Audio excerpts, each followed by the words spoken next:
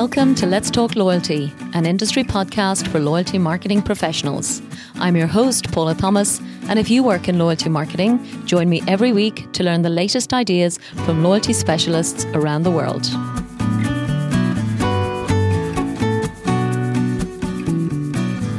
This episode is brought to you by Epsilon and their award-winning People Cloud loyalty solution. Personalization should be integrated into the entire customer experience, including, of course, your loyalty program. With this in mind, Epsilon recently released a guide outlining 6 key components that will put you on the path to personalizing your entire loyalty experience. This guide challenges you to do some housekeeping and reconsider how you think about your current and future loyalty personalization efforts. So, to download your copy of the report, visit epsilon.com/Let's Talk Loyalty. Hello and welcome to episode 145 of Let's Talk Loyalty. Today, I'm back in one of my favourite countries in the world, both personally and professionally. South Africa is a fascinating country of over 60 million people, with 11 official languages, 3 capital cities, and plenty of ethnic diversity. Amanda Kromhout is the founder of a boutique loyalty consulting firm called Truth, and she's joining me today for a second time. We're here to discuss the latest findings from the Truth and Brand Map 2021 South African Loyalty White Paper, which was created from the country's largest study of consumer behaviour in the recent year. While the programmes you will hear us discuss are obviously only relevant locally, the trends and insights are definitely relevant globally. So, I hope you enjoy listening to my latest conversation with Amanda Kromhout from Truth in Cape Town, South Africa. So, Amanda, first of all, welcome back to Let's Talk Loyalty. Thanks, Paula. Absolutely lovely to chat to you again. Great. And I'm sure it's been a hectic week since you launched the white paper last week, has it? Yeah, it's great. It's an important thing in the South African Loyalty Diary. So, yeah, everyone's interested and that's the response we needed. So, yeah, it's great. Thanks. Wonderful. So you've given me some incredible insights already, Amanda, on the key topics we're going to talk through today. But let's open, as we always do, with your favorite loyalty statistic with all of this amazing research hot off the presses. Great, thanks. So, yeah, the survey that we have released, the white paper, is in collaboration with a company called Brand Map. And, well, the study is called Brand Map. The company is called Y5. And they survey online. The responses are online. So it does skew towards customers with a household income of 10,000 Rand or more in South Africa, which is approximately, what's that in dollars? 650, I think I worked it out, or 675. Yeah, household income. So it's household income. It really is the majority. It's certainly the majority of economically active South Africans. Like 80% of consumer spend is captured in this survey. So we are confident, Brand Map and Truth, we're confident from the data to be able to say that the stats you've asked me for, 74%. So 74% of economically active, and I'll stop saying that after this introduction, economically active South Africans are using loyalty programs. So that's an enormous quantum of all consumer spend is captured by loyalty programs in the South African market. Yeah. And I actually think you're right, Amanda, to emphasize the economically active, because South Africa has, very different demographics to, I guess, anywhere else in the world. So there are an awful lot of people who are not economically active and therefore won't be relevant for loyalty program owners and certainly this audience. So no problem with that being emphasized. But, wow, what a statistic, 74%. Were you delighted? Absolutely. It is up versus last year. So last year actually was 2019 data, but we released the white paper in March 2020, and that was 72%. So that is an increase. It's not the highest it's ever been, but it is an increase. So the highest it's ever been was in 2017, where we saw the statistic at 79% of consumer spend, active South Africans using loyalty programs. But yeah, it is up. And even if it was at its 2019 data at 72%, it's still a gargantuan number. It is. You're absolutely right. Yeah.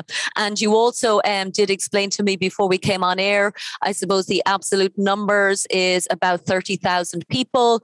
And you also emphasized, which I think is useful for the audience to understand, it's 100% of taxpayers in South Africa. So it really is the full addressable market from a loyalty perspective. Yes, and the BrandMap study, research to 33,000 people is a solid piece of research. It's robustly very solid, and they've been doing their BrandMap study for 9 years. So their actual study covers so much more than loyalty. We're just lucky enough to work with them in partnership to gather the loyalty data for our white paper.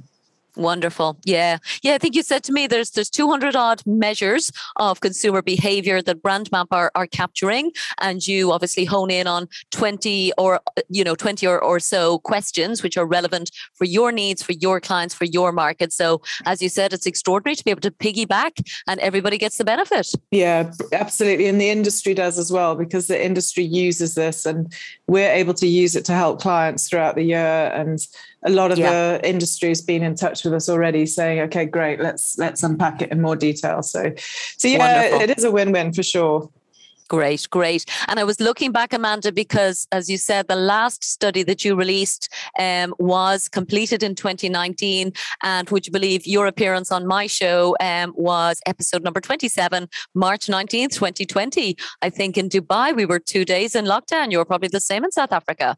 Wow, goodness. I know there's so many of those moments. In fact, we were chatting on the launch last week. Brandon who talked through, he works for Y5, he talked through the BrandMap results.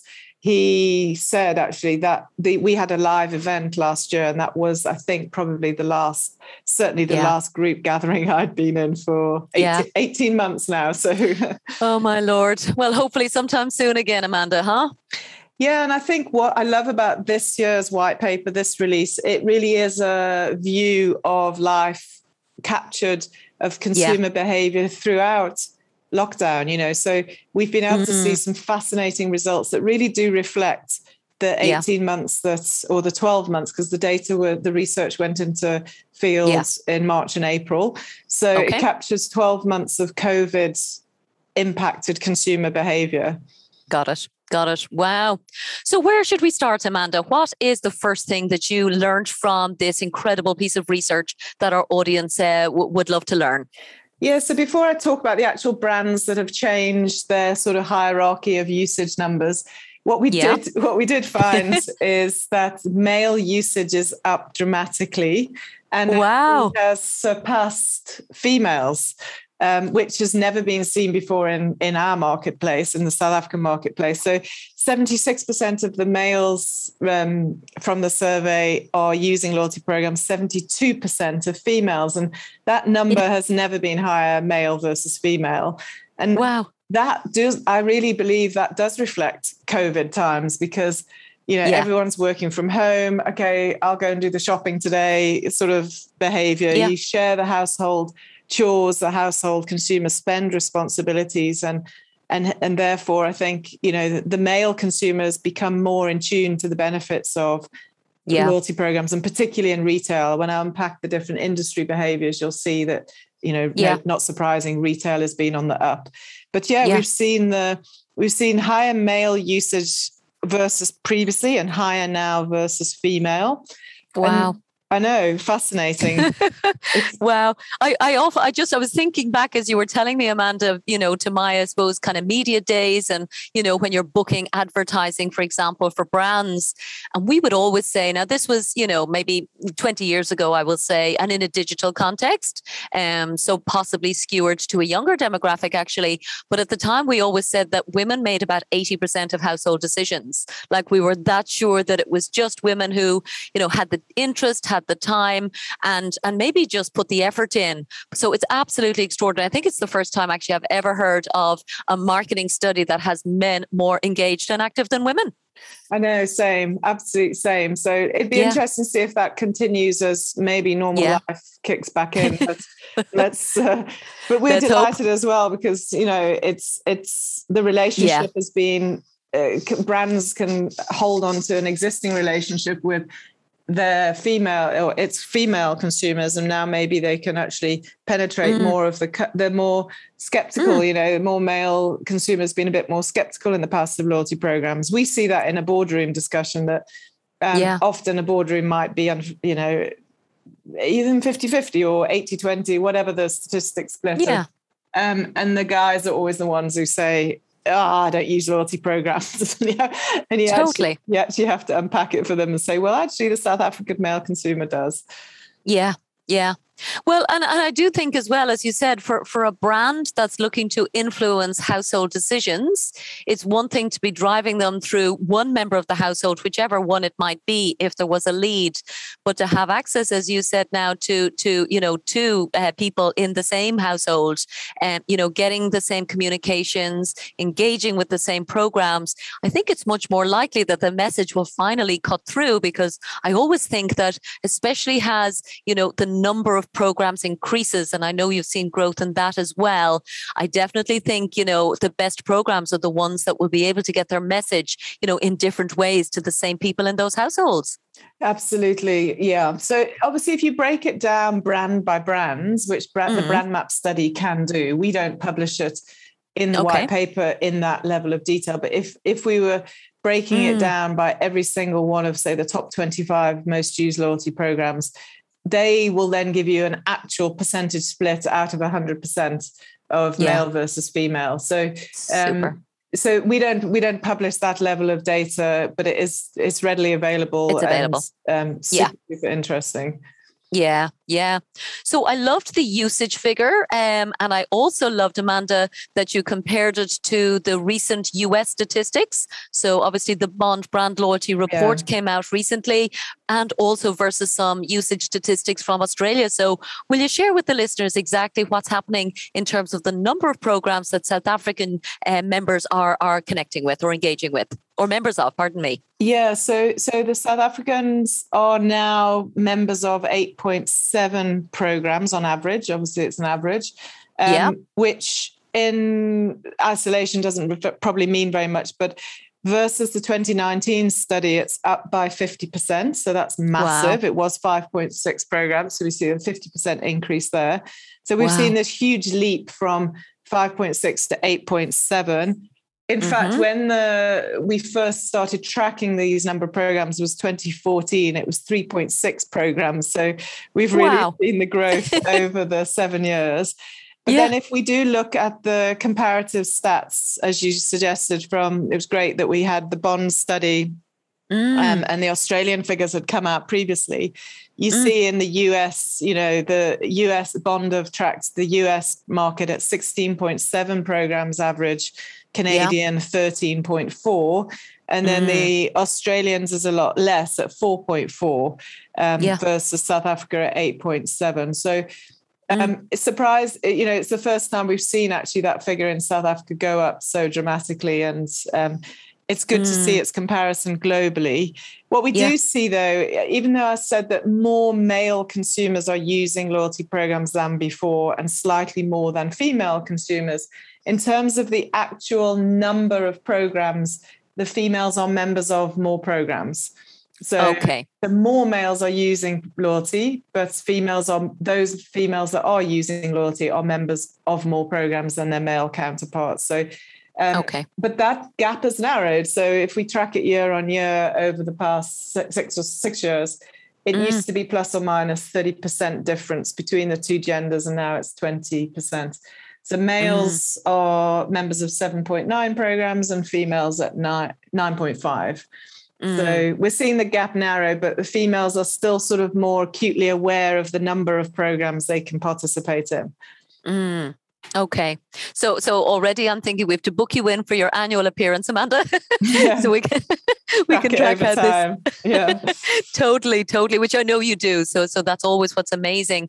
I think you said it's the sixth year of your participation and publishing this white paper, isn't it? It is, yeah. And I think that's what makes it more and more interesting now, because on writing this year's paper, which I absolutely thoroughly enjoy doing, because it really gets your head out of, it just gets your head into a sort of strategic space for the market rather than per client. Yes.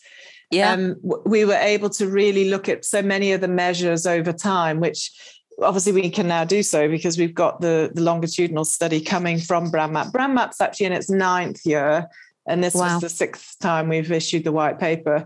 And the history of the white paper is obviously the data, the most up-to-date data is relevant for this year. But the previous stories, because each year we pick off different strategic loyalty stories. So I always say to our clients, if you actually just want a good old-fashioned loyalty read, you can download any of them, because they've all got different angles and different stories to that we focused in on that particular year. Yeah, you're absolutely right. As long as we know, when something is coming from, there are still conclusions that provoke interesting thoughts and thinking. So I know you keep all of those white papers from every year on the Truth website, Amanda, so people can go in and download any of them and all of them, I guess, if they want some bedtime reading. Yeah, absolutely. Quite a lot of bedtime reading, but yeah. Yes, we're probably a bit too geeky quite for bedtime. But anyway, the option is there. Yeah. So listen, my favorite statistic, I think you described it as the $1 million question. And I'm not sure how many markets actually ask it as maybe as well as you do. But the particular question about, does membership of loyalty programs actually influence where you shop and what you buy? So will you share with the listeners the incredible results you got on that question? Yeah, so it's a deliberate question because it's A, extremely important, and B, it actually then is super helpful for brands to argue the cause within their organization later down the line. So that particular question, exactly, does it influence behavior? So the criteria we ask is how, does it, it's as simple as that, does it influence your behavior? So where I shop, the products I buy, where I buy fuel, where I bank, the places I eat. And then there is a question in there that says all of the above. And interestingly, 27% of respondents say all of the above. So whatever stat I'm about to give you, you actually need to add all of the above to it. So I could give you the stat with all of the above built into the answers. So the results are 91% of the consumers who are saying they use loyalty programs are influenced where they shop by loyalty. 67% the products they buy are influenced. 64% where I buy fuel, 60% where I bank, and 46% where the places I eat. So in terms of, is the investment in loyalty worthwhile? I know there's a million other different criteria and measurements you can use. This is a strong indicator of how people feel, and what the BrandMap study actually allows you to do if a brand wanted to, is to then go, okay, well, can I look at a consumer who is deeply using my product and how they feel about that? Because they can then look at, okay, which consumers said they use brand X and how do they respond to this question? Okay. And I know what we always have to do, I guess, Amanda, as consultants is expect somebody to play devil's advocate. Yeah. So for the purposes of my amusement today, what I could hear, some people may be commenting, maybe let's say the more skeptical people, and we know that is a very big problem in our industry, I will say. So what they might say is, well, people say things and then they do things differently. How do you respond, and what would you recommend loyalty practitioners say if they get that kind of challenge internally about what customers say they do and what they then actually always do? Absolutely, Paula. I mean, that's the challenge of any research study, isn't it? So it's claimed behavior, not actual behavior. So the only thing I can back that up with is, well, therefore rip up every piece of research you've ever read, because it's not just about loyalty. Yes. But yes. Otherwise, if you take global stats of change behavior, you've had many a practitioner on your show that talks about the incrementality measurement of loyalty programs. I think I loved the stat you had a few months ago from Epsilon, where the gentleman was talking about plus 10% incremental sales performance, which is such a massive number. Yeah. So that's actually saying, okay, well, if I take 100 million turnover because of loyalty and nothing else, it's going to become 110 million. Yeah. So we always, whenever there are, and that is probably the biggest intellectual debate we have around loyalty with clients, is over, well, how do you prove the value of it? So this, as you say, from our survey, from the Brand Map survey, is claimed change of behavior. But it's not just, we're not talking about 5% of people say this, we're talking about 90%. So even if it was 50% wrong, it's still a massive number. Well, actually, that was going to be exactly my own response, going, yes, you can't dismiss everybody. We all exaggerate, but we don't totally kind of lie. That's what we think we're doing. So there has to be a lot of truth in it. And again, human beings being human beings, it's hard to know, but I think that's a very good way of putting it. Yeah, I don't believe 91% of the respondents are wrong, and I'm not going to hang on to the 9% that said aren't influenced. True. Yeah. And tell us about the generational piece, because I think, probably consistent with other markets, Amanda, there is, certain cohorts that are more disengaged than others. So what did you find for South African consumers? Yeah, exactly that. As you said, it's quite similar to other markets. When we read from the UK, the YouGov study from the UK, they also claimed this exactly the same insight around the younger generation is certainly less engaged in loyalty programs. So we see, if I go back to that first statistic of 74% of South Africans are using loyalty, that stat for the 18 to 24-year-old age bracket is 46%. So it's dramatically less. Yeah. And what we've seen over time is it started off dramatically less when we started recording it in the white paper, and then it increased quite a lot, and then it has dropped off further. So it's not quite at its absolute. Actually, it is. I'm just triple checking. It is. Last time we Brand Map measured it in 2019, it was also 46%. So no change since pre-COVID, and that's the lowest 2 years since we've been measuring it. So, I read what came out of the YouGov, the Mando Connect YouGov study, and everything they said actually resonated with the same for the South African marketplace. So, it's very much that if you look at what the younger generation want from loyalty programs, not dismissing the fact that everybody wants cash back, everybody still wants cash as their number one benefit from programs. But if you look at the softer benefits and you look at the softer opportunities that brands can present to their membership bases, the younger customer is looking to share more, is looking to donate more, is looking to do more for, sort of social responsibility. And brands just aren't quite going far enough on that. It's almost like, well, okay, you can give your points away, but well, what about going a bit deeper? Can we not really make a difference? So I do think the younger generation, that's certainly a comment that came out of the Mando Connect report from the UK, is this, there's just not enough genuine connection with social responsibility. But let's not also dismiss the obvious. A younger consumer earns less. They're either maybe just starting out in their career or they're students or whatever the position they're in. And if you earn less, you've got less to spend. So you're going to get less benefit and therefore use loyalty programs less. Because there is a direct correlation between claimed income and usage, loyalty program usage, but it's not as dramatic as the age drop off. So the younger customer drops down to 46%, but the lowest income bracket of this survey drops down to 68%. Versus 74 as the average.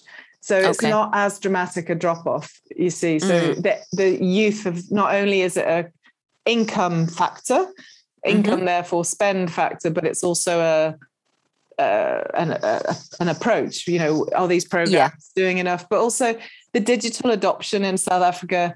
Yes, there is progress, but they're not. You know, it's not instant enough. It's not technically amazing enough for the youngsters to. I talk to my kids about it, and they're kind of like, "What do you mean I've got to wait?" Or "What do you mean I've got to build up points?" Or yes. Yeah. The whole concept of delayed gratification is, let's say, not as well established in younger folks, huh? In everything, not just loyalty programs. We shouldn't be surprised, Amanda, huh? Yeah, exactly. Yeah. And one thing I would add as well, because there was just something I loved in a recent interview as well, and I don't know if you've seen it, Amanda, but it was a fabulous guy, David Canty, very well known in the industry, particularly in the US. But there's a program there which is really, really relevant for the younger demographic because it's based on rewarding rental payments. So if you rent an apartment or a house, or even I dare say student accommodation. Yeah. They've managed to find, where the majority of that demographic are spending whatever income they have is probably on rent rather than, luxury goods or going to the pharmacy or whatever. So I definitely think the relevance of categories does get, it does increase, I guess, as we get older. So I thought there was a lot of insight there around, rent is something that demographic is spending their money on. So maybe loyalty is only relevant in sectors like that, Yes. And I absolutely, I feel the power of that, because we've done some really interesting work for a couple of clients here in South Africa, actually, who have got really interesting accommodation rental pools set up with really kind of great accommodation, like low cost but modern and fresh and inspiring, and no kind of 12-month lease period. It's more of a monthly come as you go kind of relationship. And they've engaged with us on how loyalty can play its role in terms of rewarding great paying behavior and rewarding for payment on for paying rent, and all the other stuff you can do as a great tenant. So if you're a phenomenal tenant, you look after the property, you give notice, you tell them when there's a problem with the electricity or whatever. And all of those non-transactional behaviors around just living in a shared accommodation can be rewarded as well. Yeah. And I know we're going to come on to talk about the categories of usage, Amanda, and banking is a really big one, obviously, in South Africa. And again, just as a final point on the rental concept, what I loved is certainly with Built Rewards, they're building up the credit score for people who are, as you said, extraordinary tenants, paying their bills on time, and at some point will want that data to go, and get a mortgage, please God. So to get them onto home ownership. So I love that kind of giving back to the consumer for behaving again in a way that we want them to. Yeah, it's great. It's great. And it's, if you can capture the younger consumer at this age, then that's a great lifelong relationship, hopefully. Exactly. So tell us about the categories then, Amanda. I know when we talked before, it's not surprising, obviously, that grocery retail is probably what benefited most, dare we say it, from our very unusual circumstances in the last 12 to 18 months. So maybe just give us a sense of what's happening with loyalty usage across the various different categories of spend. Yeah, so obviously, as you say, the one thing all of us around the world were allowed to continue doing during lockdown was eating. And I think many of us did too much of that. So the grocery retailers definitely all grew the most in terms of loyalty usage. And we saw that the brand that came out as the most used loyalty program had previously been the most used loyalty program when we started the white paper series, and then it dropped into second position, has now regained its top position only by 1 percentage point versus Clicks, who were second. Okay. Pick n Pay Smart Shopper is sitting with 80% of economically active South Africans using the Smart Shopper program. Wow. And they have grown by 22 percentage points versus 2019, which is wow. It was, and it's quite a new program as well, isn't it, Amanda? It's 10 years, plus or minus 10 years. So it's not 10. Yeah, pardon me. I think you may be thinking there is another big grocery retailer in South Africa with a new program, which is only 18 months old, which is Checkers. Okay, that's what I was thinking. Yeah, they've come straight into the market in 4th position. So from nothing to 4th with 60% using the program. So they've done exceptionally well to come in so high so quickly. They have an enormous footprint in terms of store coverage. But the grocery retailers, when I look at Spar Rewards, who are in 6th position, they've grown by 16 points. Macro has grown by 14 points. So, it's really Woolworths, which is a combination of groceries plus general merchandise and fashion, is 14 percentage points up. So they've all benefited. I wouldn't say benefited. They've all given the South African consumer what they needed, and loyalty has been part of that proposition. Okay. So the other categories, I mean, what's interesting actually is when you speak, we did an interview with Pick n Pay without letting them know they'd won. And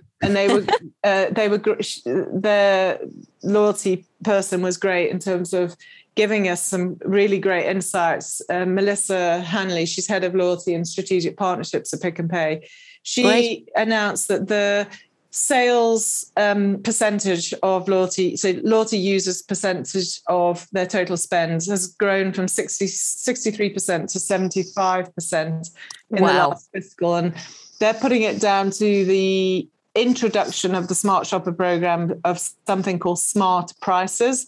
So traditionally, the Smart Shopper program, it was a points-based program with, it was actually 0.5% on grocery spend, or not just grocery, on any spend in Pick n Pay, plus personalised vouchers. So they've been using the data for many years to offer relevant discounts to you on your shopping behaviour.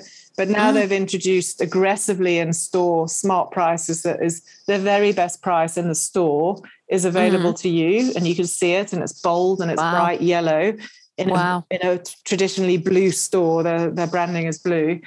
But you have to be a smart shopper to get Smart Prices. So they've really combined baseline points program with personalized vouchers with best price in store for members. Wow. Yeah. So it's super compelling. Yeah. Yeah, it's great to see the story come through over time. I mean, they are 10 years old, so they're not a baby in the program, in the loyalty world, and they've developed it over time. So it's good to see the difference. And then the other categories that we don't deliberately go out and measure certain categories. It's just how the consumers respond. So the other categories are obviously financial services, which has banking and insurance in there. Then there's the restaurants and the QSR environment. Then we pull out travel. And then actually we have a 5th category of other, because we can't pull telco out separately because actually there's only 2 or 3 brands in it, or we can't pull DSTV rewards, which is satellite TV, because there's only the one brand with a loyalty program. So they all get put together. Okay. That makes sense. Yeah. And we'll definitely link to that interview with Pick n Pay. Amanda, I think sounds like Melissa is doing, as you said, incredible work. And I love when we get insights like that, a brand is proud of and able to share. So I'm sure everybody listening to this show would love to hear more about that. Yes. So as what I do like is they've been in the market for years. They started off, they have a big footprint in South Africa. Don't get me wrong. They are extremely proud South African brand. And as they were at number 1 in the most used program, as I said, but then Clicks Clubcard is over 25 years old, an extremely established loyalty program, and held on to that number 1 spot. But it really is only 1% difference between them. But I know it's a fiercely competitive spot. So totally. Pick n Pay have regained top spot, so I won't take that away from them at all. That's amazing. Wonderful. And then I know one of your favorite questions as well is around, what program do South African consumers say that they couldn't live without if they could only keep one of the, 8.7 that they're members of? So tell us the big news on that one.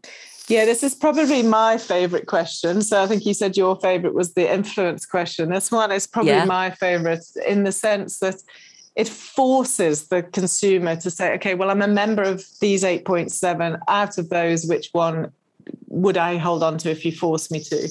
Yeah. And what is the most fascinating out of this? So whilst we see in the most used loyalty program lineup, the top 10, within the top 10, there's only one non-retail brand in there.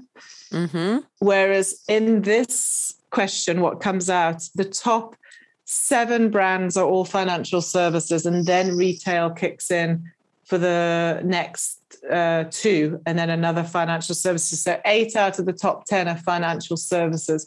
So really, I'll give you a lineup of who comes out top, but it really gives you a sense that the financial services brands are tying loyalty so strongly into their core value proposition that actually, if I had to stop swiping my credit card, I would lose the most rewards.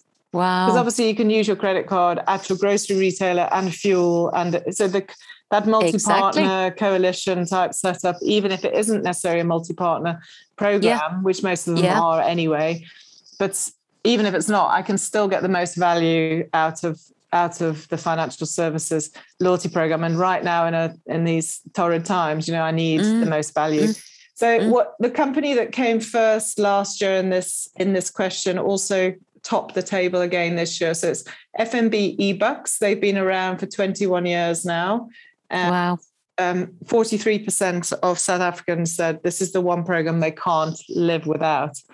Wow. But what's really interesting is when you really dig under the layer of detail that we show. So, for example, Investec Rewards. Investec is a bank in South Africa, a more affluent bank than mass market. Okay. And they don't even feature in the top 25 most used loyalty programs. So what we see is, for example, only a small amount of South Africans, 3% of South Africans claim to even use Investec Rewards. But those customers who do, when they're asked with this question, 32% of them said, I would never give it up. It's the one I'd hold on to. So they come in at the 4th most ranked program, the one they can't live without. So it really gives you a sense of almost the brand love that a loyalty program has created within its users. Okay. Gotcha. I hope that makes sense. It does. And, FNB, so First National Bank, is that what that stands for? Am I right with the acronym? Yes. Okay. So First National Bank of South Africa, eBucks, which I believe is a 21-year-old loyalty program. So again, super well established, isn't it?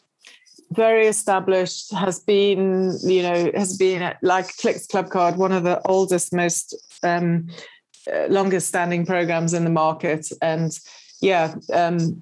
wow. You'll Johan Millman, their CEO, talks very openly about two things I resonate with what he always says is, number one, we are here to serve the bank, obviously to serve our customers, but ultimately, we're part of the bank. We're not a standalone loyalty program. Our strategy is the bank's strategy. So if the bank is following a digital, innovative first approach, eBucks will make sure we reward customers for that kind of behavior. So brilliant. It works very closely to trying to drive the bank's strategy, but obviously they proudly say they give maximum value back to consumers. So they don't charge a monthly linkage fee, and they claim to have over 90% redemption rate of eBucks. So, Johan speaks very openly about that. And for the last 2 years, since we've been running the white paper series, they've been the top non-retail brands. So retail always comes out top, but they've always been the next brand, eBucks. And then for the last 2 years, we've asked us questions about which program can you not live without. eBucks has come out tops. Wow. And thanks to your kind introduction, just so that listeners know, we do have an episode coming up with eBucks. So very excited to get into that full story because, as you said, they're so often quoted as just, the golden child of really taking care of those customers. 90% redemption rates is extraordinary. And obviously consumers feel that love and then feed it back to them. So I think they just must be super proud. It's an incredible story. Yeah. It's great to report and see, to see it over time. But if we look at the financial services sector separately from retail and separately from that question about most loved loyalty program, the second program is Discovery Vitality, which I know you featured a few times, maybe not directly by talking to them, but featured. They, if you speak to the Vitality team, they don't see themselves as a reward program. They're an enabler for better wellness, but they now have, as Discovery has a Discovery Bank and a Discovery Insure product. It's not just about health and wellness. So the Vitality program supports all of their product pillars, whether it's health, whether it's banking, whether it's insurance. And then the retail banks, Standard Bank, UCount has done well this year. It's become it's come in ahead of ABSA Rewards and Nedbank Greenback. So the traditional banks have all come in. And then I know you interviewed a while back Brett from Old Mutual Rewards. They see themselves in 6th position in terms of financial services rewards programs. Yeah. Brilliant. So again, it's absolutely fabulous. And I will say Discovery is definitely on the wish list. So please God, come 2022, we'll be able to have a discussion with them as well. So loads going on, Amanda. And I guess my final question was around the most surprising piece of research, or the surprising conclusion, which came through in terms of, how South African consumers like to identify themselves at the point of sale. I think you were equally blown away with this one, huh? Yeah, Paula, it's just fascinating. So we've been asking this question in the Brand Map study for 3 years now. What is your preferred identifier? I don't think we use that exact question. What do you prefer to show yourself in a store? Is it a card? Is it app? Is it your cell phone number? Is it your ID number? Because ID numbers are very prevalent in South Africa. Okay. And every year, a card identification has become at first, but we've expected the percentage to decline dramatically. So, and especially on the back of a COVID year, the year of the pandemic, we were trying to totally contactless and everything, not leaving the house. I mean, it's just an obvious assumption. So I was, if I was a betting woman, I would have put money on it, and thank goodness I didn't, because it's gone even further in the reverse direction. So 76% of South Africans are saying we'd rather swipe a card than use app, cell phone, ID number, or other. And then the app usage is 27%. It's slightly up since 2019, which was 23%. Remember, consumers could choose either or. We haven't forced the one only. Do you like to use app? Do you like to use cards? So that's why it doesn't add up to 100%. But it's just incredible, actually. And it really shocks brands when we work with them over how to develop the best customer experience. These are the stats that come through. But again, if you work with Brand Map and you dig beneath the surface, you can't take that as a blanket response and apply it to every brand, every sector, because, if you're a British Airways Executive Club member, that number is dramatically different and pro app rather than card. Interesting. So it does depend on the sector and the brand we're talking about, but overall it's 76%. And I just don't know where to go with it, Amanda, because when we're both ex-British Airways, which is one lovely thing we have in common as well. And I've often said on this show, actually, what I remember from my, very long, it was 20 years ago now, but I do remember that gold card holders loved showing the card. So I'm sure there's also a different tier status. Again, if you dig into Brand Map, I'm sure you'd find, that, maybe British Airways gold card holders love to swipe, maybe blue card holders don't. I don't know. But for me, there was, the reason for swiping, there was around flashing the gold card. So the element of prestige, whereas obviously an app and being digital is just easier. But I do think there's an element of app fatigue as well. Like, this is why I'm really not sure how I would think about identifiers. Like, as a consumer, my favorite identifier is my phone number, because I always know it. It's not going to fail. Yeah, so this marketplace, same for me, but in the South African marketplace, interestingly, the use of an app, there's data issues. So consumers are concerned about using data because it's a cost. Okay. It's a cost, yeah. But secondly, a lot of, like, I know my local grocery store, there's never any cell phone coverage. Like, I feel like I'm in a FBI safe house. I'm like literally locked down. I can't use anything. So that's another issue. And then using a cell phone number, for some customers, there's a lot of cell phone SIM swapping. So maybe the more affluent customer, less so. But there's a lot of cell phone multi-SIMmed customers. So it seems an obvious single identifier to a lot of markets. But in South Africa, that can be sometimes problematic. Oh, I understand. So maybe the card is just the safest, it's the simplest, it's the, but it just still leaves me a little bit speechless each time. Well, as I said, I think these are the fascinating discussions to be had as we go forward. And, as we've alluded to, please God, as we all get out of our houses back to, hopefully full normality. But I know I did say to you, and again, listeners may have heard on the show, there was exactly the same conclusion from the Australian market in terms of the identifier of choice was very much a swiping of a card. And that's thanks to our friend Adam Posner, who's done his own, again, equally comprehensive study there. So you're certainly not unique. I think we all need to probably put our thinking caps together to understand exactly, what is the driving force behind that. But certainly cards are going nowhere from what we can hear. Yeah, well, I think I can't say it's good necessarily because of the environment, but we can't deny that's what the results are saying. So we will continue to work with it. Yeah, absolutely. Yeah. Well, listen, that's it from my side, Amanda. Again, it's a masterclass in strategic thinking. So first of all, thank you for your extraordinary work. I would expect that this must be, well, it clearly is a labor of love, but must be a huge thing that takes up an awful lot of your time every year and obviously adds immense value. Is there any other aspect of the study that I've missed out on that you want to mention? And obviously we'll make sure then to tell people exactly where they can find the study if they want to read it themselves.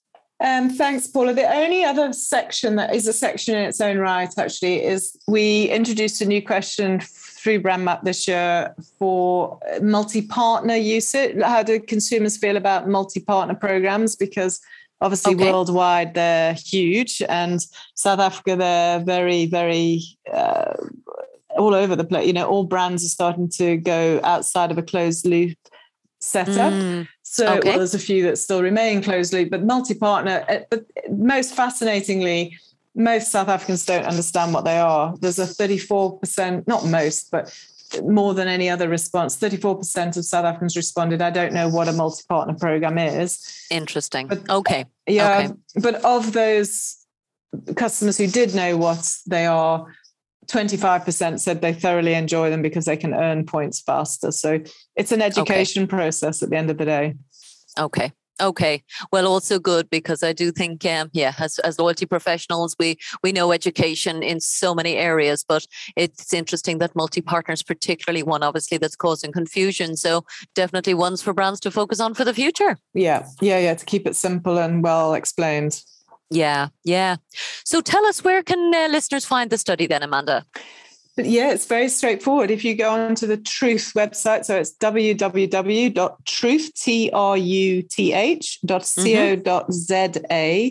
And the first thing you'll see is a click here to download the white paper. So truth.co.za. And then you can download all of them if you wish. But the most, obviously, 2021 is the recent release with BrandMap. Yeah. And I know I've often just typed in Truth Loyalty South Africa if I couldn't remember the domain name. So always super easy to find. Wonderful. So obviously in the show notes as well, Amanda, I'll make sure that we link to the Truth website. I'll link to you on LinkedIn.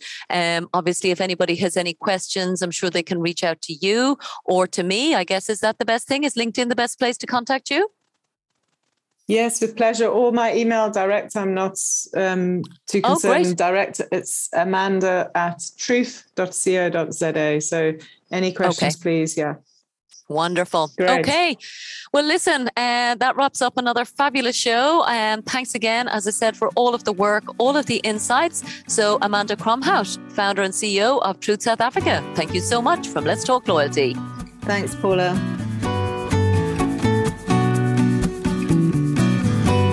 This show is sponsored by The Wise Marketeer, the world's most popular source of loyalty marketing news, insights, and research.